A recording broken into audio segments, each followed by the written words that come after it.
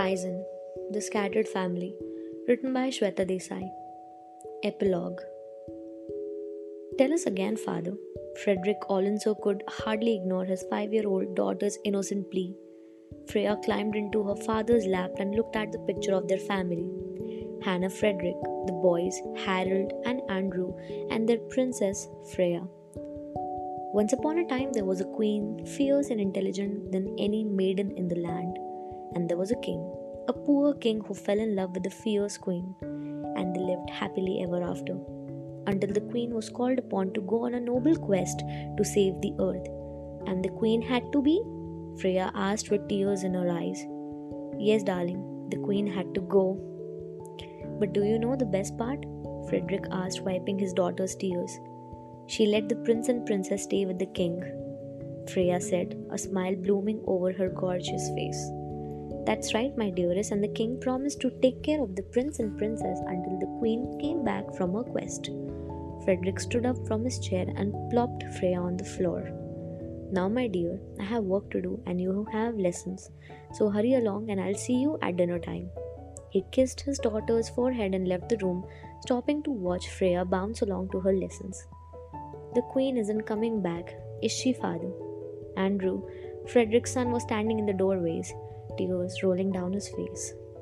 I don't know, son. I don't know. Frederick patted Andrew on the back and walked away to his study. Mother, Freya woke up from her sleep. This was a recurring nightmare from her childhood. The story, the ship, and her father, they always seemed so real, like she could touch them. That was a long time ago, though. She scolded herself for falling into the trap of memories. She was on her own now, roughing it, being independent, and she was doing okay, all things considered. It was nearly time for her to go to work. She got out of bed and changed into her work gear, changed her rations, long on oxygen again. One of the drawbacks of growing up in a privileged time-locked ship meant her body had not gotten used to lower levels of oxygen outside domed areas. Half her wages went on oxygen these days. She checked her messages and saw 2 from her older brother Andy. She deleted them without listening and got on with her day.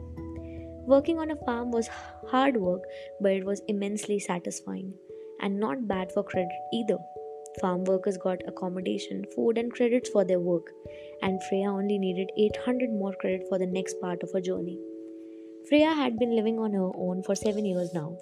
She had run away from her father's ship and this crazy agenda on her 18th birthday. Her brother was blinded by his father's ambition and couldn't see the madness, but Freya saw it. Her father's ambition was fueled by his desire to outwork and outwit his own wife, and there was a madness nothing could cure. So she had walked out and never looked back. Life wasn't smooth sailing, but now her agendas were her own and she was content. After a hearty breakfast, she picked up the keys to her tractor and logged into her card. Today was her last shift. She was moving on tomorrow for a new adventure and she was going to savor harvesting all the corn that she could.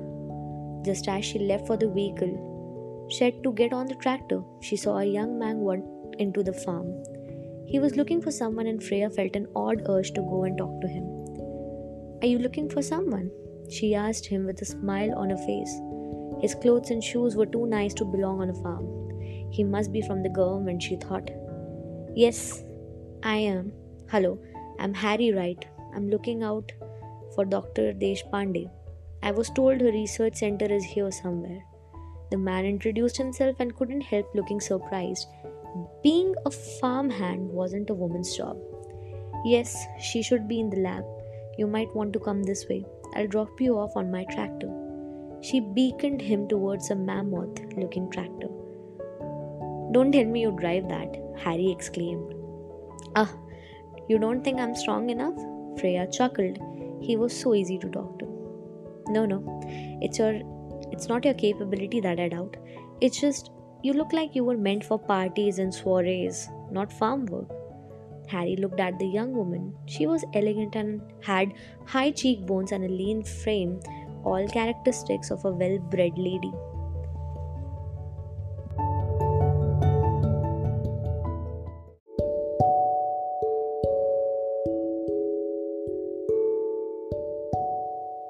In a different life, perhaps.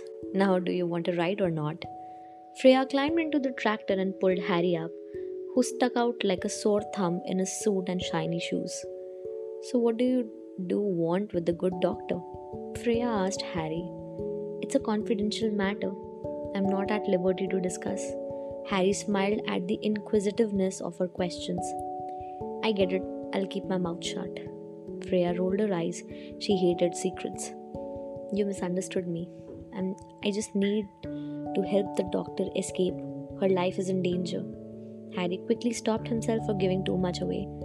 Escape? That sounds like an adventure. I want to escape too. Can I please come with you? Freya asked him, her voice full of hope. I've never been asked this before.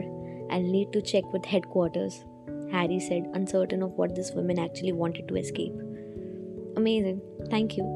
Dr. Deshpande is just through those doors. Goodbye, Mr. Wright. I'll wait for your reply. Freya waved at the nice man and continued to drive the tractor down to the fields.